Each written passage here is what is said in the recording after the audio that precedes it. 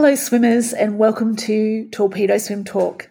Today's guest is International Swimming World Hall of Fame swimmer Carleen Pipes, who has an amazing story to tell. From junior Olympic champion at age 15 to dealing with many years of alcohol addiction and then gaining sobriety, to then becoming the most decorated Masters swimmer of all time with 233 FINA World Masters records to her name and counting.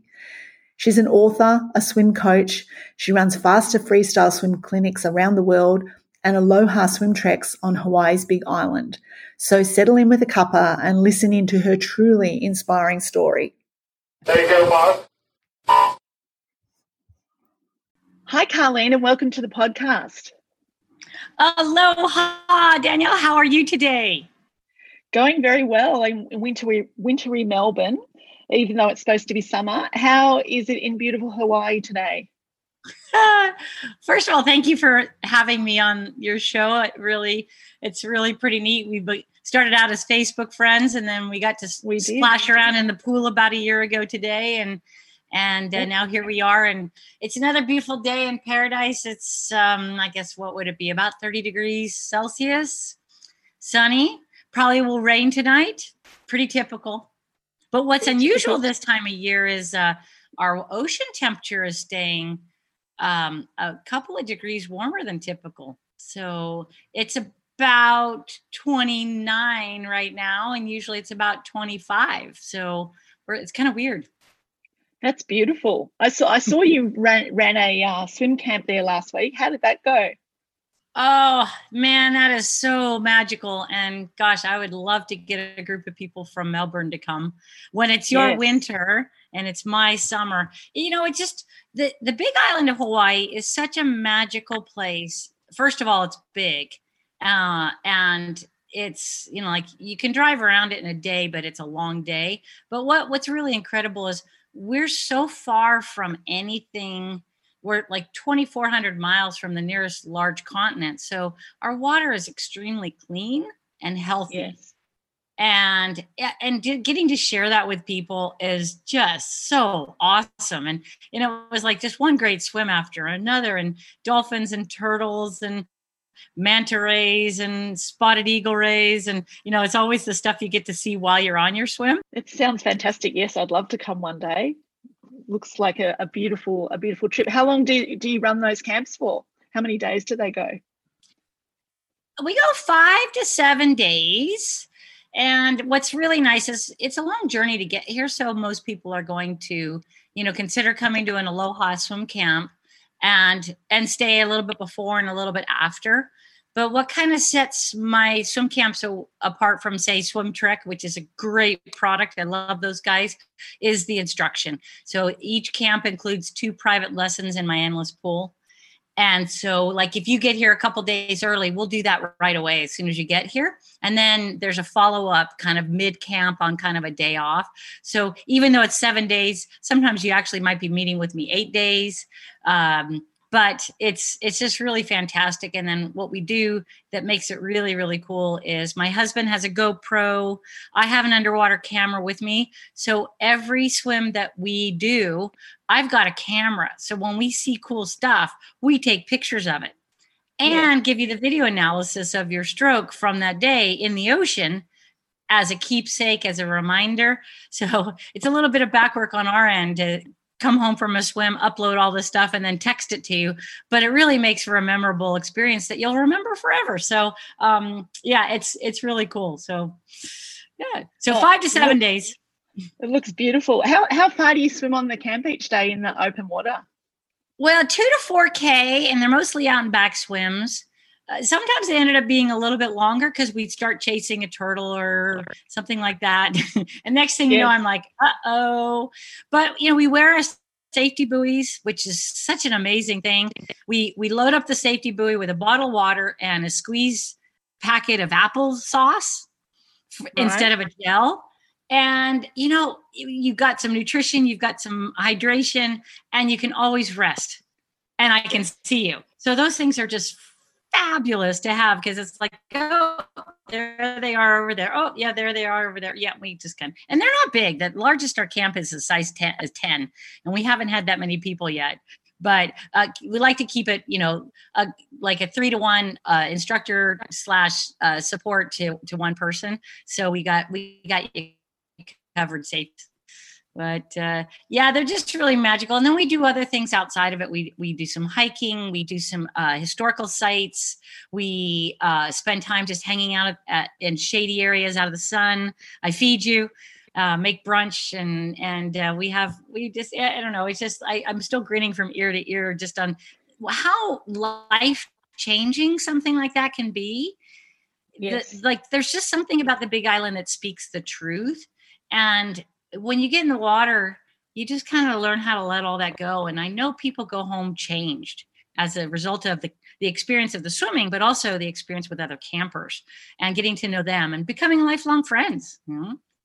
Yeah, it's beautiful. I think that's a nice segue into swimming in the Masters community, because it's a beautiful, supportive community, and just the fact that you and I have connected on Facebook and then sort of have started chatting. I think when you're around and you have that like-minded swimming love of swimming, it's a great way to connect with people all around the world. Oh, absolutely, and you might not get to see them, especially during these times right now. But, I forged some really amazing relationships, like in people in Melbourne from just last year. Robbie Wallace, the president of the Triathlon Club, he wants to bring me back in for their triathlon symposium next year. So we're hoping that goes off. I said, Robbie, let's plan on it. And Steve Black or Davey Black, Tri-Coaching, that was another group of people that I really connected with. And then Gina, Kenny, and Kent Cuthbert, they moved now to Noosa. But yeah, okay. I mean, I've got all these wonderful, and then you, of course, and then of course Jan and Jerry. Yes, that was cool. Yeah, so yeah, you're right. It's all, the water connects us all. The water connects us all, and you know what? It's really not about how fast you swim. That's the thing that people don't understand, is that it's just about the fact that we're doing this together. We're enjoying our sport. And I think COVID has really brought home how much we appreciate something when it's gone, and something we absolutely took for granted. And when we're not able to do it, we realize, wow, that's important. And I think that's huge for triathletes who just grind through a workout just to get to the bike and the run. And now they realize, wow, that's swimming. It does something different than other workouts. And I really notice it when I can't do it. And so I think COVID is going to turn a lot of people into lifelong open water swimmers and lifetime pool swimmers as well, because the water just helps soothe our brain. I agree. Yes, I think the fact we were locked down pretty hard here in Melbourne, and we, the pools all closed as well, but we weren't even allowed to go within 5 kilometers of our house. So a lot of people didn't have any access to the ocean either. And I think that missing that swimming and that stretching out in the water and that sort of meditation that you get through swimming, a lot of people miss that. It's so lovely to be back in. And I think people are really appreciating being back in the water now. I totally agree. And, people always ask me, what's so appealing about being in the water. And I always like to say that I feel the most alive when I'm in the water. But what's funny is that's usually as a result of me pushing myself to near death. Yeah, it certainly does. Yeah, I feel alive when I'm close to death. Perfect. That's my sport. But I have a question. Go ahead. Sorry. Yes, you go. Oh, I have a question for you. You mentioned meditative when it comes to swimming. Do you know why it's meditative to swim? I think for me, it feels like it gives my brain a rest, and I'm able just to get away from the phone and the computer and anyone being able to reach me, and just the sound of the water going past my ears and being able to stretch out my body. I think all of those things together give me that sort of form of meditation. I don't know whether that resonates with you, but that's how I feel when I'm in the water. Yeah. It does. But here's an interesting thing about what I've come to believe when it comes to the meditative part is actually a reaction that your brain creates, not because it's soothing, but because when you put your face underwater, you're stressing the fight or flight mode in your brain.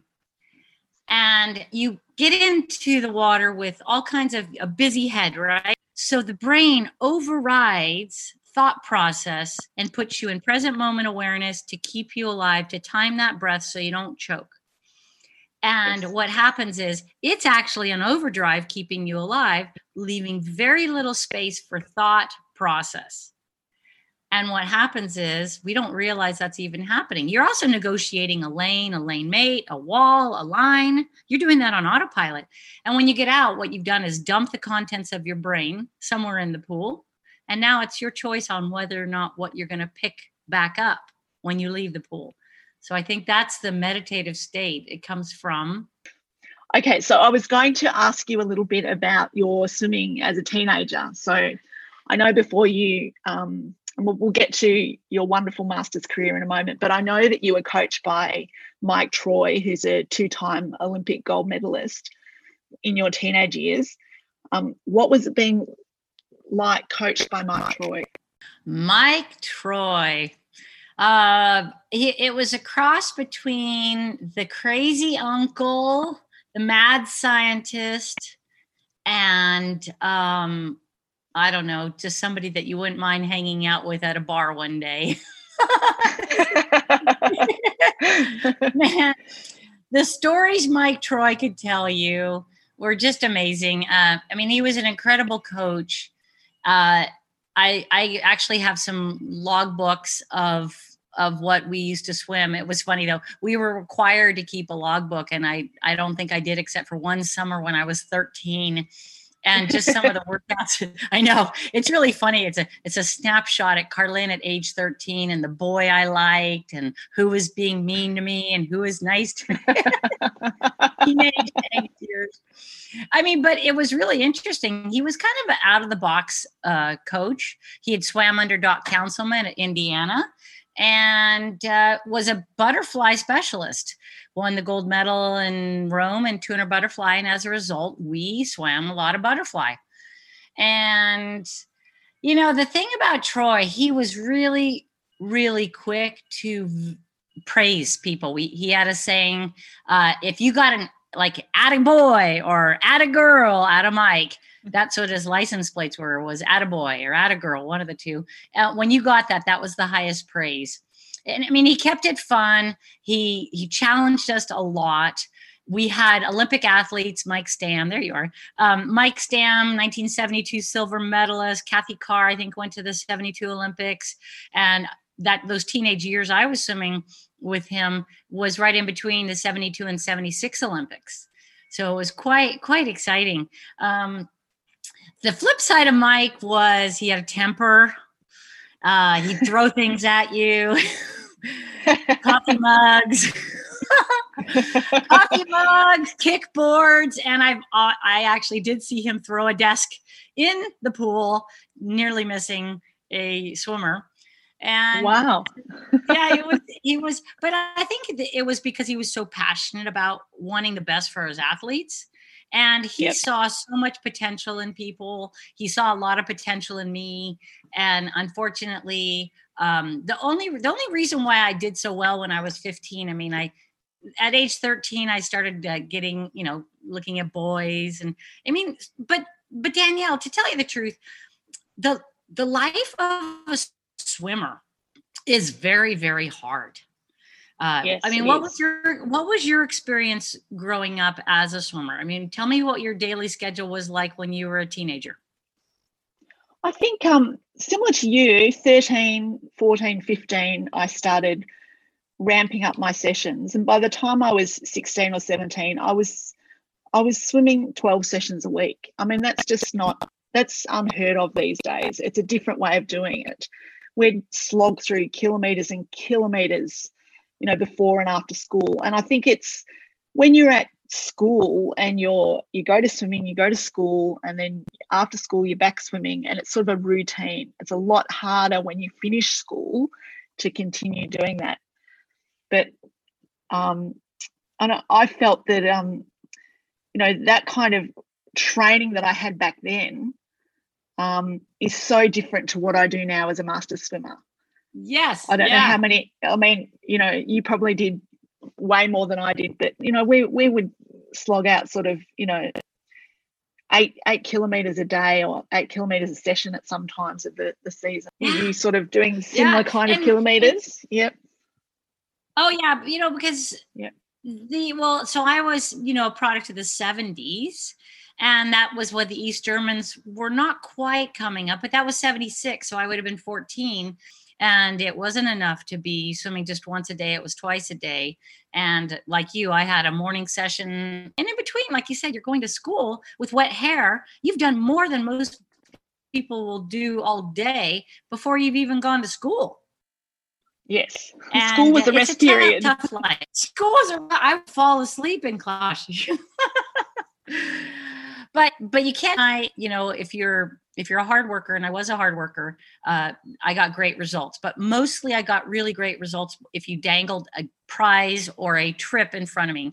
And so the year before I aged up to 15, we were invited as a team, certain select people on our team, to go to a trip to Indonesia for a competition, because we'd been hosting Indonesian swimmers on our team. And the government was extremely happy with how those swimmers had performed at the Southeast Asian Games. And so we were invited in at the Junior Development Olympic Training Camp in Colorado Springs. Right. So, and Cynthia Woodhead, who went on to break numerous world records not that long after that, was also invited to go to that camp. Well, I turned it down. You turned it down? Oh, I turned it. Why did you turn it? Why did you turn it down? Because that was that same summer I had my first boyfriend and I had my first alcoholic drink. It was like somebody popped this overfilled balloon that was just filled with stress and training and expectations and all of the things that go with the pressures that you can put on an athlete that has potential. That's what I was. And as soon as I had that drink, man, it was just like this immediate relief just flooded over me. Like this feeling of just, I could breathe. And I was like, okay, I want that feeling again. And as soon as I had that drink, I wanted out of the pool and I dove headfirst into the bottle. So that was at 15? 15, yeah. 15. Of course, I didn't actually get to quit swimming. I just had to start hiding my new love.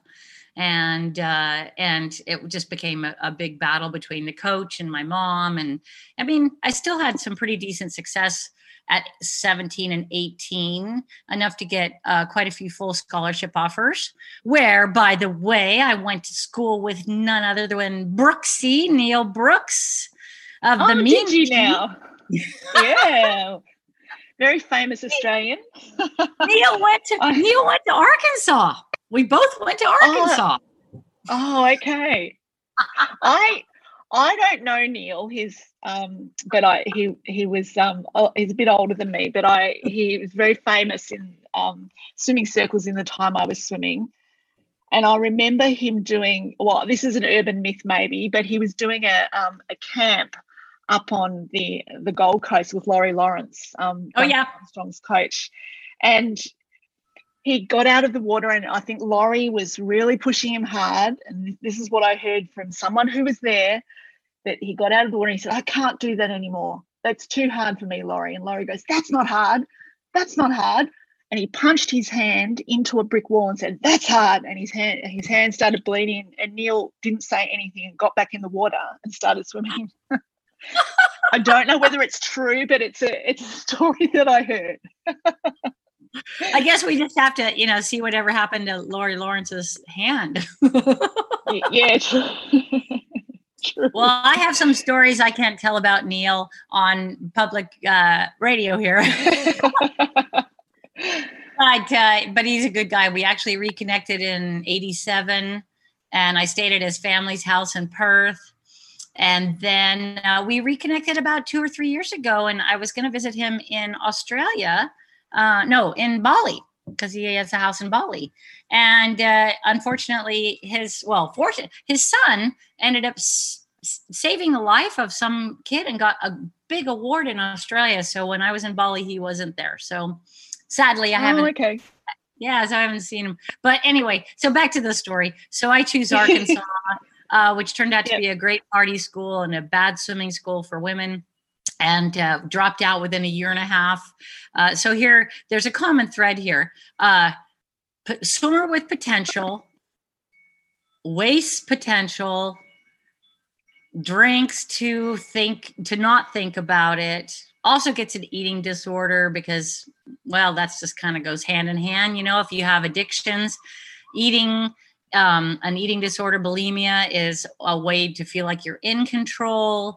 And then the opposite of that would be the alcohol abuse and addiction, which is a way to lose control. So those two addictions played off themselves very well in sabotaging any real good performances out of me. So, I mean, you talk about it now. So you talk about it now so calmly, and you know, with sort of the foresight, not the foresight, the aftersight that you have. But I mean, and I know a lot of our listeners will have read your amazing book, The Do-Over, but it frankly is just an amazing journey through addiction and recovery. And I think it's really, I was just so touched by the fact that you were able to put into words the lows that you went through and the way that you came out of that. And I loved the fact that I remember you quoted something in the book that the water was your best friend. The water was your best friend, and you toasted that when you won your International Swimming Hall of Fame award. And I just thought that was a lovely thing. It was as though you found your best friend again, and that's what helped you come out of your addiction. Is that sort of the way you see it, or am I reading into it too much? Oh yeah, no. Actually, it's not even a friendship. It was a love affair. You know, it's a love affair. I mean, I fell in love with the water at a very early age because it filled in so many of the gaps that I had growing up. I grew up in an alcoholic home, 5 kids under the age of 7, dad a practicing alcoholic, mom in survival mode. And when I got in the water, and those YMCA instructors were just so encouraging and so supportive, and you know, it was everything. It was the water. I was a skinny kid. I was cold all the time, and you get in this bathtub like water and you're just wrapped in this big hug, and then these instructors are telling you how good you're doing, and you're feeling acceptance, approval, appreciation, all those things that just, you know, for me, that was my elixir. I fell in love with the water. And then praise. Wow. And then as soon as I started winning and seeing the reaction when I won, it didn't matter that I came from, you know, such a challenging home life. It just, you know, swimming is so clear cut. There's no judges. You know, there's no, you know, style points for style. It's right. Just get your hand on the wall first. That's all you got to do. And it doesn't matter if your parents are from, you know, Mars, or from, you know, the best club in town. So it's the water is a great equalizer. And I figured that out. I could leverage that pretty easily. But eventually the love affair, you know, and it just came back to this. It was the thing that I loved. But there was also a point in time when the price was too high, as it is in any relationship, and you kind of fall out of love with it. And and let me flip this around to present day. I think COVID, in the fact that right now, because pool time and training has really had to change. I mean, we just don't have this abundance of hours that kids can train now, or adults. And I think that this is going to really change how kids are trained these days, not by choice, but by you know, survival. If you want to keep doing the sport, you've got to do it differently. And I actually think that we're going to start seeing faster times because kids are getting rest, that there's more quality, that there's an emphasis on strength in dry land and flexibility, as opposed to just, kilometer after kilometer of dead swimming just to put it on a board somewhere that you swam that far. Doesn't matter how far you swam. It's like, what did you do in that distance? So I'm really excited. I think Olympics are going to be amazing. And we're going to be seeing some I just saw it. Wait, what was the Aussie girl that just broke the 200-meter backstroke record in the short course meters in Brisbane? Oh, yes. Kaylee McKeown. Yes. Holy moly, 158 or 159? I know. It's amazing. But let me dovetail on that story right there. So when I got sober and got back in the water and started swimming faster than I did when I was the teen protege, right? Yes. I eventually got down to a 213 short course meter 200 backstroke when I was in my late 30s. And the American record at the time was a 207. That's amazing. Yeah. And I sometimes look at some of the times I did in my 30s and 40s, and I compare them to if I was to be swimming that fast when I was in my teen years, they would have been pretty much close to American records. So it's like, but that's the coulda, shoulda, woulda, right? I'm glad. Yes. I mean, as you mentioned in the book, and Danielle, I have to share this with you. The reason why the book, The Do-Over, is so raw and honest is that there's no other way that I could have written that book with the help of Tito Morales without that honesty, because it's had to ring true, because otherwise if anything in there is false, then the whole thing could be false. It's all fictional anyway, and it's what I remember. And you're only as sick as your secrets. And we all have secrets, and we collect them, and they hold us down. Just imagine every secret to be like in your, in your purse or your backpack or whatever. And every time you put a new secret in there, you're adding, a 5-kilo stone in there. They weigh you down and they sink you. And boy, when I wrote that book, all the stones came out of that backpack and I was able to swim free of them. And it's just an amazingly liberating feeling. And now I can just look back at it and go, hey, it's just part of the story, So. That's how I see you presenting yourself, as though you can look back at it now and you own it. But it was so courageous of you to be able to put that down in words. And was it hard to relive it when you were writing it? I think the hard part, not reading it or going through it, it was very cathartic. I think it was really hard for my mom. Right. Because she's reading parts of the life that, and I owned a house with her for 20 years. So she's reading, and it was tough for her to swallow because she felt kind of like she failed as a mom to protect us from certain events from happening. That she's often said, I wish I would have picked a better dad for you. Well, I wouldn't be here if you did. And, it was really hard for her to kind of come to terms with some of what she felt was the damage that had been done to me. And as a result, drinking. And actually all of the kids in my family were obviously touched by that.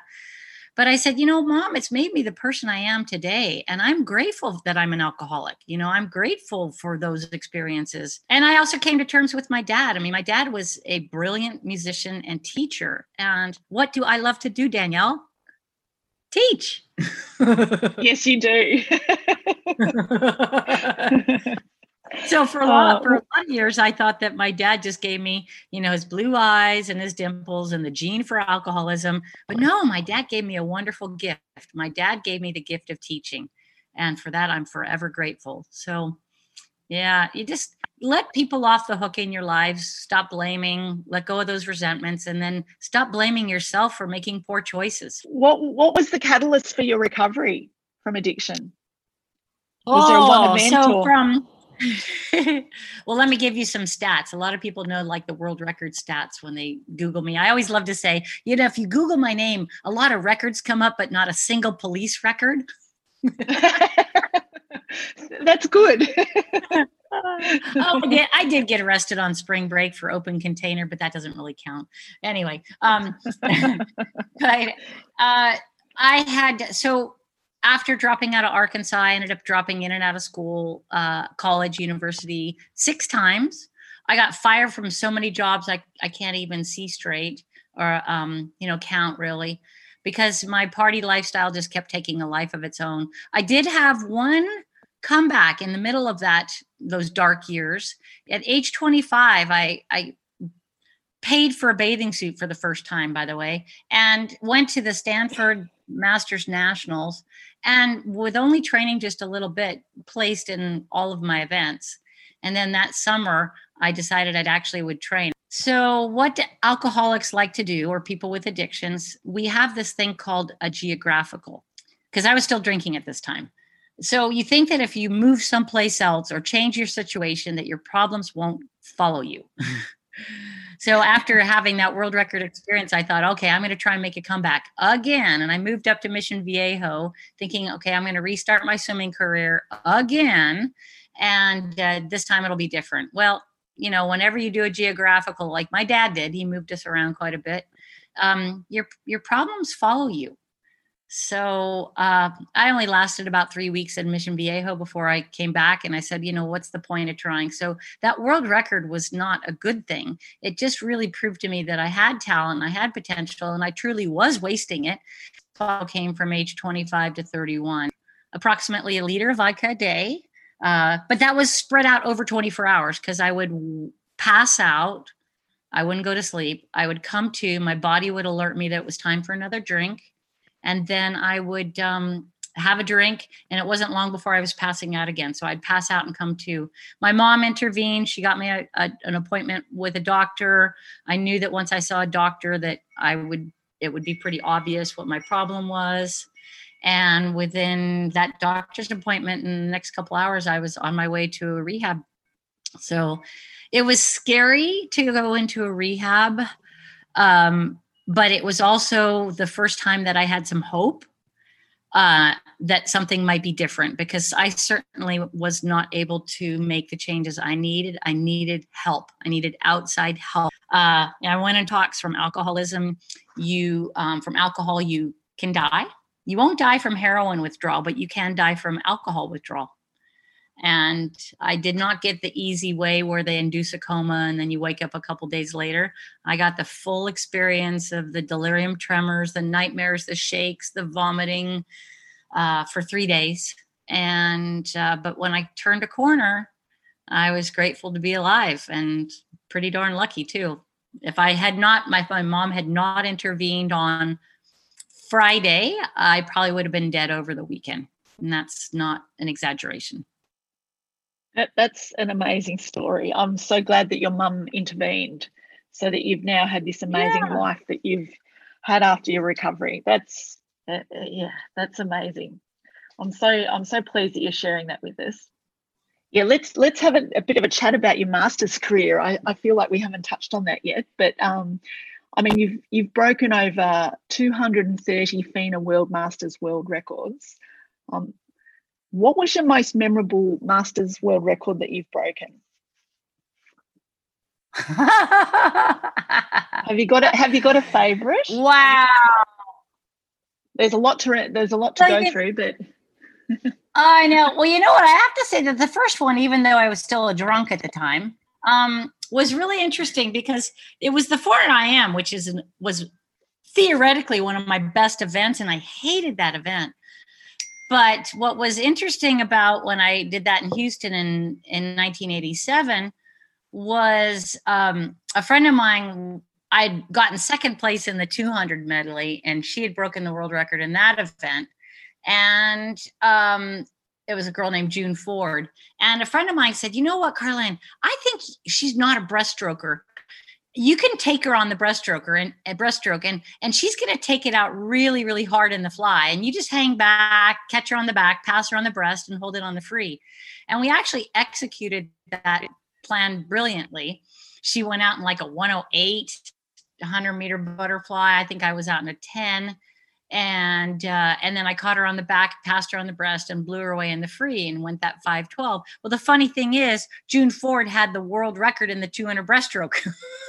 Oh, did she really? So, yeah, had I known, it's really funny. Had I known that, I would have probably been totally psyched out. But it was just really kind of funny to have somebody lay out a plan and you executed it exactly. And I have a video of this, and it's really amazing because I just charged her. But you're always going to love your very first one. The only thing is I celebrated, like I have a picture of me after that world record, still in my Speedo paper suit with a beer in my hand. So let's fast forward to 2017. Lot of time in between that. My new husband, Christopher, and I just aged up to 55. I had really taken a long break from kind of really racing hard and expectations and breaking records. And Christopher and I went to a meet in Holland in January because you age up. I'm not quite that age, but it's an early season meet. And I had no expectations of going to this meet or any world records. And I think the very first event was 100 fly short course meters, and I break a world record. And then the 100 freestyle, break a world record. The 100 backstroke, break a world record. 200 back, break a world record. So I think I came away with 4 or 5 world records at that swim meet. And I was just like a kid in a candy store. It was just so pure. I just had a big smile on my face. And I think the big part was, so over the years, let's backtrack a little. Over the years, what started out is a very healthy diversion from my old party lifestyle kind of morphed on into its own new type of addiction. And that's only clear when you sit there and you look at the number of records that I've broken. How could that not be an addiction? So in 2012, I had somebody draw that to my attention that my world record breaking had become my next addiction, a replacement one. And I stepped off the blocks to figure out who Carlin was when she wasn't breaking world records. And I found out I liked her a lot. I like to teach people. I like to help others. I like to go to swim practices and just share with people and not be overly concerned about my times or my pace or my intervals. And it really just lifted a huge weight off my back that I had put there. So going to Holland in that time and swimming really fast with no expectation, I think those would be my most favorite world records, mostly because going into that meet, I had so many obstacles. First of all, they wouldn't let me enter the meet. Then they wouldn't let me enter meets that I didn't have times for. So my program was limited. Then I got there and I got sick the day before. So at every turn, I had to keep saying, well, are you still just going to show up and do your best? Are you going to show up? And at every turn, I had to say, well, maybe not. And I really let it go and just accepted it, life on life's terms, and went and had a great result. And it was fun to share it with my husband, Christopher. So, and the swim meet in Holland they're so much fun. The Dutch put on a great meet. Lots of excitement. Yeah. Like Australia is really fun. You'll have to come to one of our Masters meets in Australia. Oh yeah. I'm planning on it maybe when I age up, but I have to keep my intentions in check. Yes. And so I wish I would have gone to your meeting. I wish I would have gone to the Gay Games in February. That looked amazing. Oh yes, they ran that in Melbourne. Yes, I know the ones you mean. Yeah, they did. They had a very big turnout for that. Yeah. Okay, I have to give a plug for those meets. People go, Carlin, why do you go to a gay swim meet and you're not gay? I was like, I'm not going to a gay swim meet. I'm going to a championship meet that's well run by a fantastic organization that's inclusive. They are freaking great meets, and they also have a lot more social activities than the normal meets do. So if you ever have a chance and you have an IGLA, International Gay and Lesbian meet in your neighborhood, sign up for it. It's going to be the best thing you ever did. So that's my plug for Igloo. Yeah. So, yeah. So what was your question? I was going to say, I think they would have liked to have that promotion before the meet. They might have got some more competitors. I know. Well, I was talking to Jan and Jerry. I'm like, you guys should be swimming that meet. Yeah, it's not often that kind of quality event comes to town, and take advantage of it wherever they are in the world. So they're a lot of fun. Yeah. We had a few club members swim it. I didn't swim it myself because it wasn't in the school holidays, so I wasn't able to get time off work. But they had a great time. A lot of our members who swam that meet, and I'm not sure how many competitors they had that came over, but it seemed to be quite a big concern. So I think they had a successful meet. So we'll look out for the next one of those. And they had quite a few world records broken and stuff. So that's awesome. Yeah, definitely. And so do you see yourself competing anytime in the Masters future? Yeah, I think my plan for right now is to, COVID has really, once again, changed how I think in general, the way that the training and that what coaches have to do now, I think is going to be beneficial. I think what the COVID experience has taught me, as our pools closed as well, but we still had this big, beautiful ocean, was I was in the water 5 or 6 days a week, swimming anywhere from 3 to 5K at a very leisurely pace. And I was out of the pool from March until September. And then I got back in the pool in Canada, in my other home in British Columbia. And here I'm thinking, this is not going to go well. I haven't done any intervals. I haven't done any turns. I haven't done anything.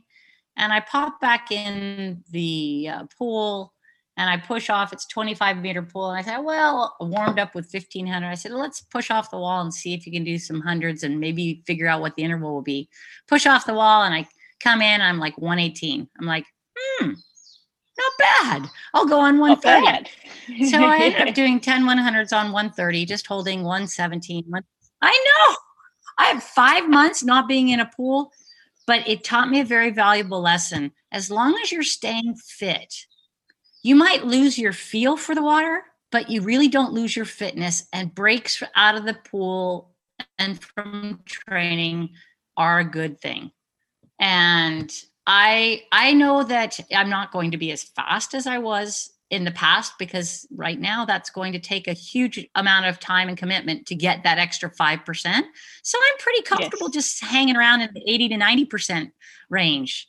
That's good enough.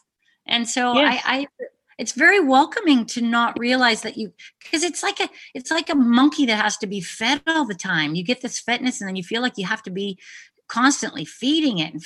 And now I realize I can put it on a diet and still do pretty good. But more importantly, I think I really, really just love just swimming with no pressure. Yes, and it's very liberating, isn't it? Oh, that's the best word for it, Danielle. Liberating. Very much so.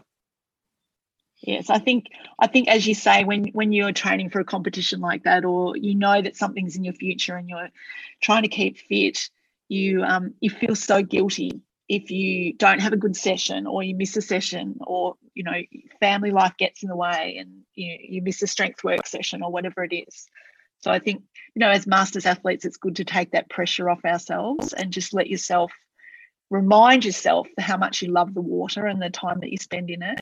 Oh, I would say in as hard as it has been with the pandemic, that there are some really valuable lessons that we can all take away from this experience, not just in sport, but in really what's important to you and family and keeping people close to you. I think that, like for me, for instance, with COVID and all these amazing swims I got to do here on the Big Island to set up for the Aloha swim camps eventually, it's like I'm running all over the world teaching, and I love that. But my carbon footprint is huge. And do I really need to be jetting all over the place when I've really like to get people to come here, at least for part of the year. I'd still love to travel some, but I don't need to be running all over the place with this big, expenditure of resources. And that's been a huge eye opener for me. And then also too, I'm working on a downloadable faster freestyle swim course, and that's going to be coming out in probably 6 to 8 months. And that's going to be amazing, because if people can't get to me or I can't get to them, it's going to really simplify my faster freestyle technique. And hopefully people will feel a lot more successful in their freestyle training. Oh, that's great. That's a good innovation. I think you'll have a lot of master swimmers around the world downloading that and getting some useful information. And then they can come to Hawaii for their follow-up. Yes. They should. They should. Well, I do have one goal on the horizon. I'm actually looking at seeing what kind of meets are in 2022 in Australia, early in the summer, like January, February. But one thing that is on my radar is the International Triathlon, ITU, World Championships for Aquathon are going to be in Townsville. Townsville in August of 2022. It's a 1K swim, 5K run. And I would like to be towing the start line for that. Yes, that's a great goal. Yeah, so that should be a lot of fun. I like to run, I like to swim, and it kind of mixes both two together. So got some friends in Townsville, so that would be cool. Yeah, that would be cool. Yes. And it's really easy to qualify. Like if you go to your nationals, they'll take like 20 deep. Oh, really? Okay. You'd be surprised. You could throw down a fast swim and a 30-minute 5K and probably qualify. I'm not a runner. Oh, you could walk it. I don't know about that. Look, before we finish off for today, I always like to ask all the guests that come on the podcast what their favourite all-time swimming training set was or is. It might be one that you do now or one that you did back in your teenage years. What is your favourite ever? Yeah, I would say I don't really have a particular favorite, but if I'm swimming by myself, I have a go-to set, and I just like the variety of it. And it's called 300s loose change. So we got to think of like quarters and 10 cent and 5 cent and stuff. So it's basically a round of each. So it's a 300 active recovery, 2 150s, maybe the middle 50 stroke, and then 3 100s, descend 1 to 3, and then 100 easy. So that's 1 kilometer right there. So it's a 300, 3 times 100, 2 150s, and then 3 100s. Easy 100. Now you go back to the 300 again, active recovery again. So it's like a steady pace, not super fast, not super slow. And now you're going to go 3 100s instead of 2 150s. And then you're going to go 6 50s, every other one fast. So now, once again, we've taken the whole $3. We've broken it up into a different denomination, 3 100s, and then 6 50s.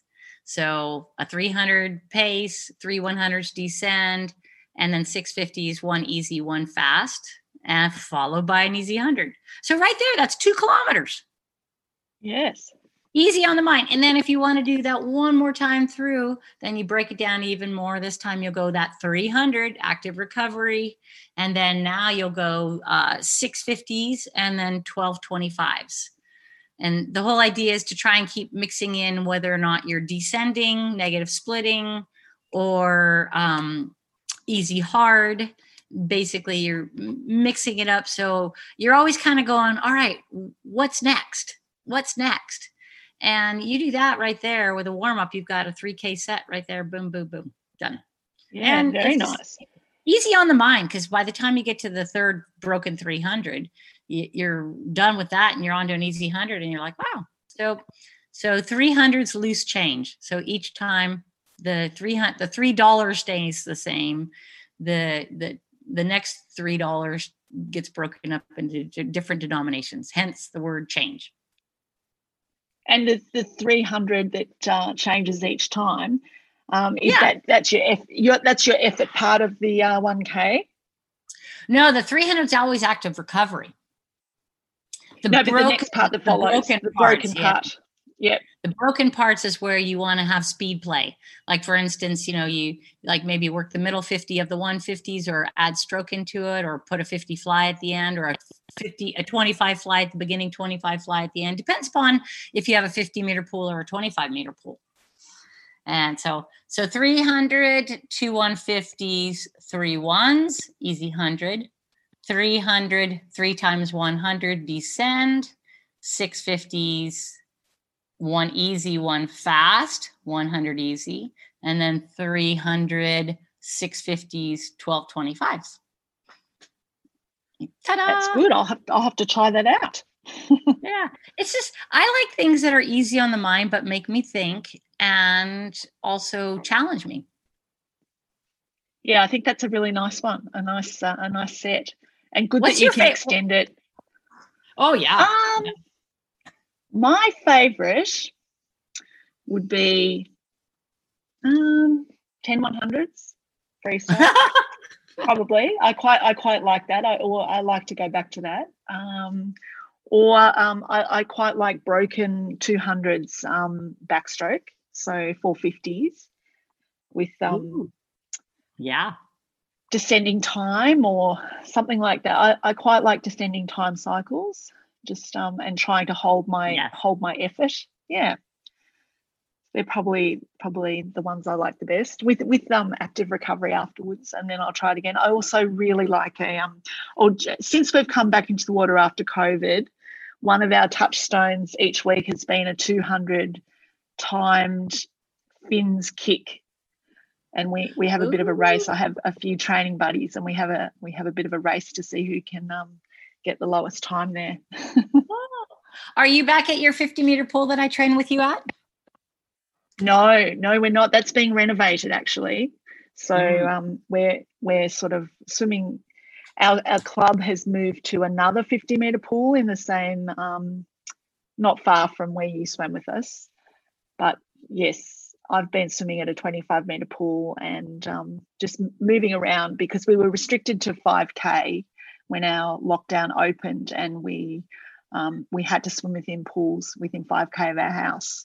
So that restricted us a little bit, but it's opened up again now. So we're hoping that our pool can be up and running again by Christmas. Cool. Hey, I have a question for you. Yes. So am I your third podcast guest? No, you're my 6th, actually. 6th. Okay. Well, I'm curious. Tell me your biggest takeaway from your talk with Jan Jeffrey. I just did Jan this week, actually. I love her. I know, she's wonderful. She took my workshop. Yeah, she did up in Noosa. Yeah. Yeah. So even fast swimmers need workshops from time to time, even if it's just to experiment with things that you might not ever try. That's right. Well, I know she took a lot away from that because after she'd done that workshop with you, she actually, we had our open water ocean season. And I remember we were down at Portsea, which is one of the swim classics, and we were warming up, and she said, "Oh, let's just go out here and we'll do Carlene's short arm freestyle." And she the chicken stroke. Yeah, the chicken stroke. She said, "Let's do this. It will work well over there." Where we're warming up had a bit of seaweed, and we actually were in quite shallow water. And she said, "Let's do the chicken arm stroke, and we'll get through the seaweed." And how do you reckon that feels? I'm going to swim my race like that today. So I know she played around with it a lot. I think she really enjoyed it. Oh, cool. Actually, I think what you're talking about is the over the coral reef catch using seaweed instead of a coral reef. Yes, that's probably right, because we were in very, very heavy seaweed. So I think she was, thinking about that. But I believe that she swam the race like that with the shorter catch, because I haven't done one of your workshops, but she has explained to me a little bit about it with the wider catch and the entry not coming right through to your thigh. Yes. That's right, isn't it? Because obviously Yep. when I was taught to swim, yes, it was the entry at the front and it pushed right through and you had to scrape through your thigh, past your thigh as you come out. So it does feel a bit different, doesn't it? Well, yeah, but it's really interesting.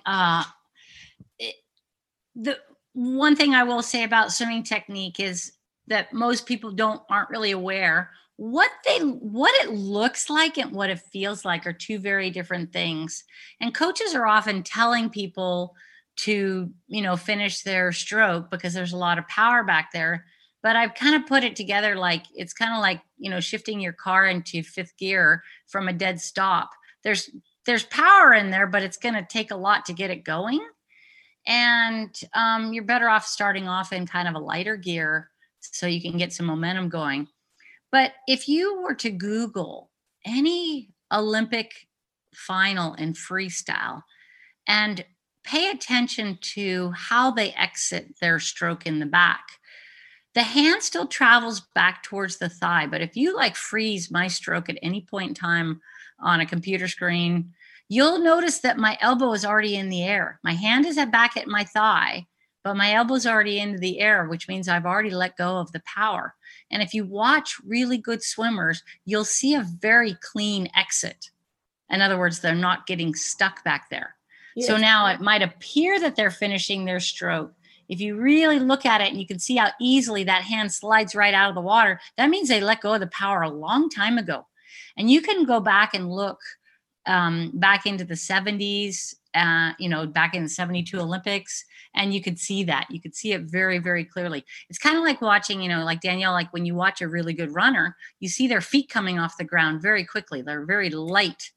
So in swimming, it's not about how much power you exert. It's how quickly you can get out of it. And that's very counter to the old school way of saying, finish your stroke and push all the way back. So it's what the fast swimmers do to go fast, but they don't necessarily always know that that's what they've done because it still looks on the surface like they're finishing their stroke. But the evidence of how quickly that hand just comes right out of the water, as opposed to somebody finishing their stroke, their elbow is actually buried underwater in that tricep push that we were always kind of taught to do. Yes. So yeah. But the thing is, we're not trying to shorten the pole. We're just trying to move the whole stroke forward. So think front wheel drive instead of rear wheel drive. So whatever you take away in the back, you add that in the front in a reach with maybe even a glide. So I have a saying, reach big, but pull short. Now it won't actually be short. It will feel short. And I'm not saying pull it out at the armpit. I'm saying let go before it turns into a push. So try and do a pull without a push. Right. That's hard. I think that's hard to change, isn't it? Well, actually, once you realize it's kind of like you've been driving around with your brakes on and you take the brakes off, you actually go, wow, this is pretty cool. The only time people are not successful at that, a good feeling, is when they shorten the back and shorten the front. Then they just spin out. And that's not what we're trying to do. We're taking away the power from the back and we're moving it forward. So whatever you take away in the back, you add it in the front in the form of a reach. It's always been called a reach, not a spear, not a stab, not a slide your hand in the mailbox. Reach, catch, engage, get out. Just like a canoe paddle. Yes. Pretty cool. Do you find that with master swimmers that their flexibility affects the way they can get that stroke into the water? Do they have to be quite flexible to do that wider stroke? No, that's why the slightly wider than shoulder width hand entry comes into play. And I have a really good video, a series of videos that I think your audience might like, through the Vasa trainer, the Vasa ergometer. If you Google Vasa Carlin pipes, there's 5 videos in which I kind of take the stroke and run it through a bunch of different things and how it applies to the Vasa trainer. But if your hands are put in pull-up position, it's very easy to get the catch. It has nothing to do with range of motion. And that elbow it's accessible. But if you move your hands straight up over your head or inside, setting up that catch is going to be impossible. So you're going to end up going straight down or slide out instead of going right to catch and pull. So we don't worry about frontal resistance in swimming.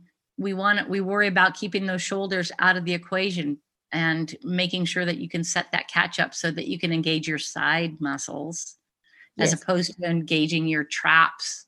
Yep. So we want your lats and not your traps. Yeah. So just so if you put your hand up, like imagine you're going to do a pull up, you reach up and grab the bar, your hands are going to be slightly wider than the shoulders. That's the entry point.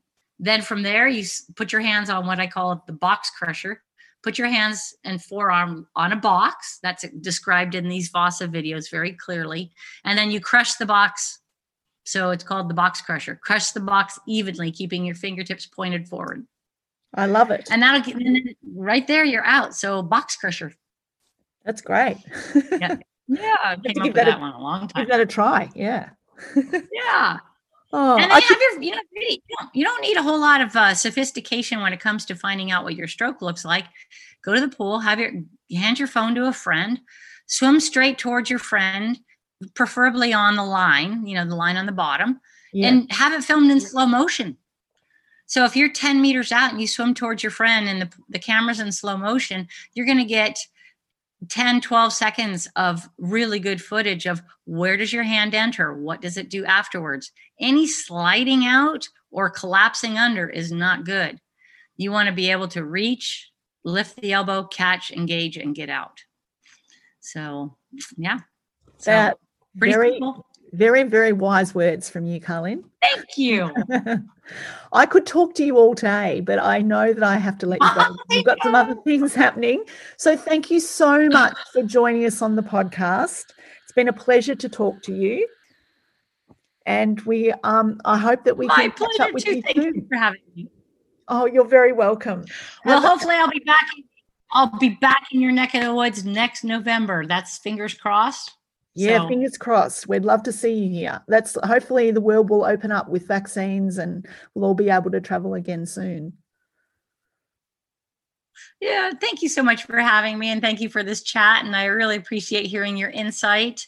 And I applaud you for what you're doing. And hopefully your audience will find some kind of takeaway. Thank you so much, Carleen, and we'll speak to you soon. All right, thanks, Danielle. Thank you. Aloha. Aloha. Bye. I hope you enjoyed listening into today's podcast. You can reach Carleen through her website at carleenpipes.com or through Facebook and Instagram. Her book, The Do-Over, is available through her website or Amazon. Links are in the podcast details. If you don't want to miss a minute of Torpedo Swim Talk podcasts, like and subscribe through Apple and Spotify. Till next week, keep swimming and take care.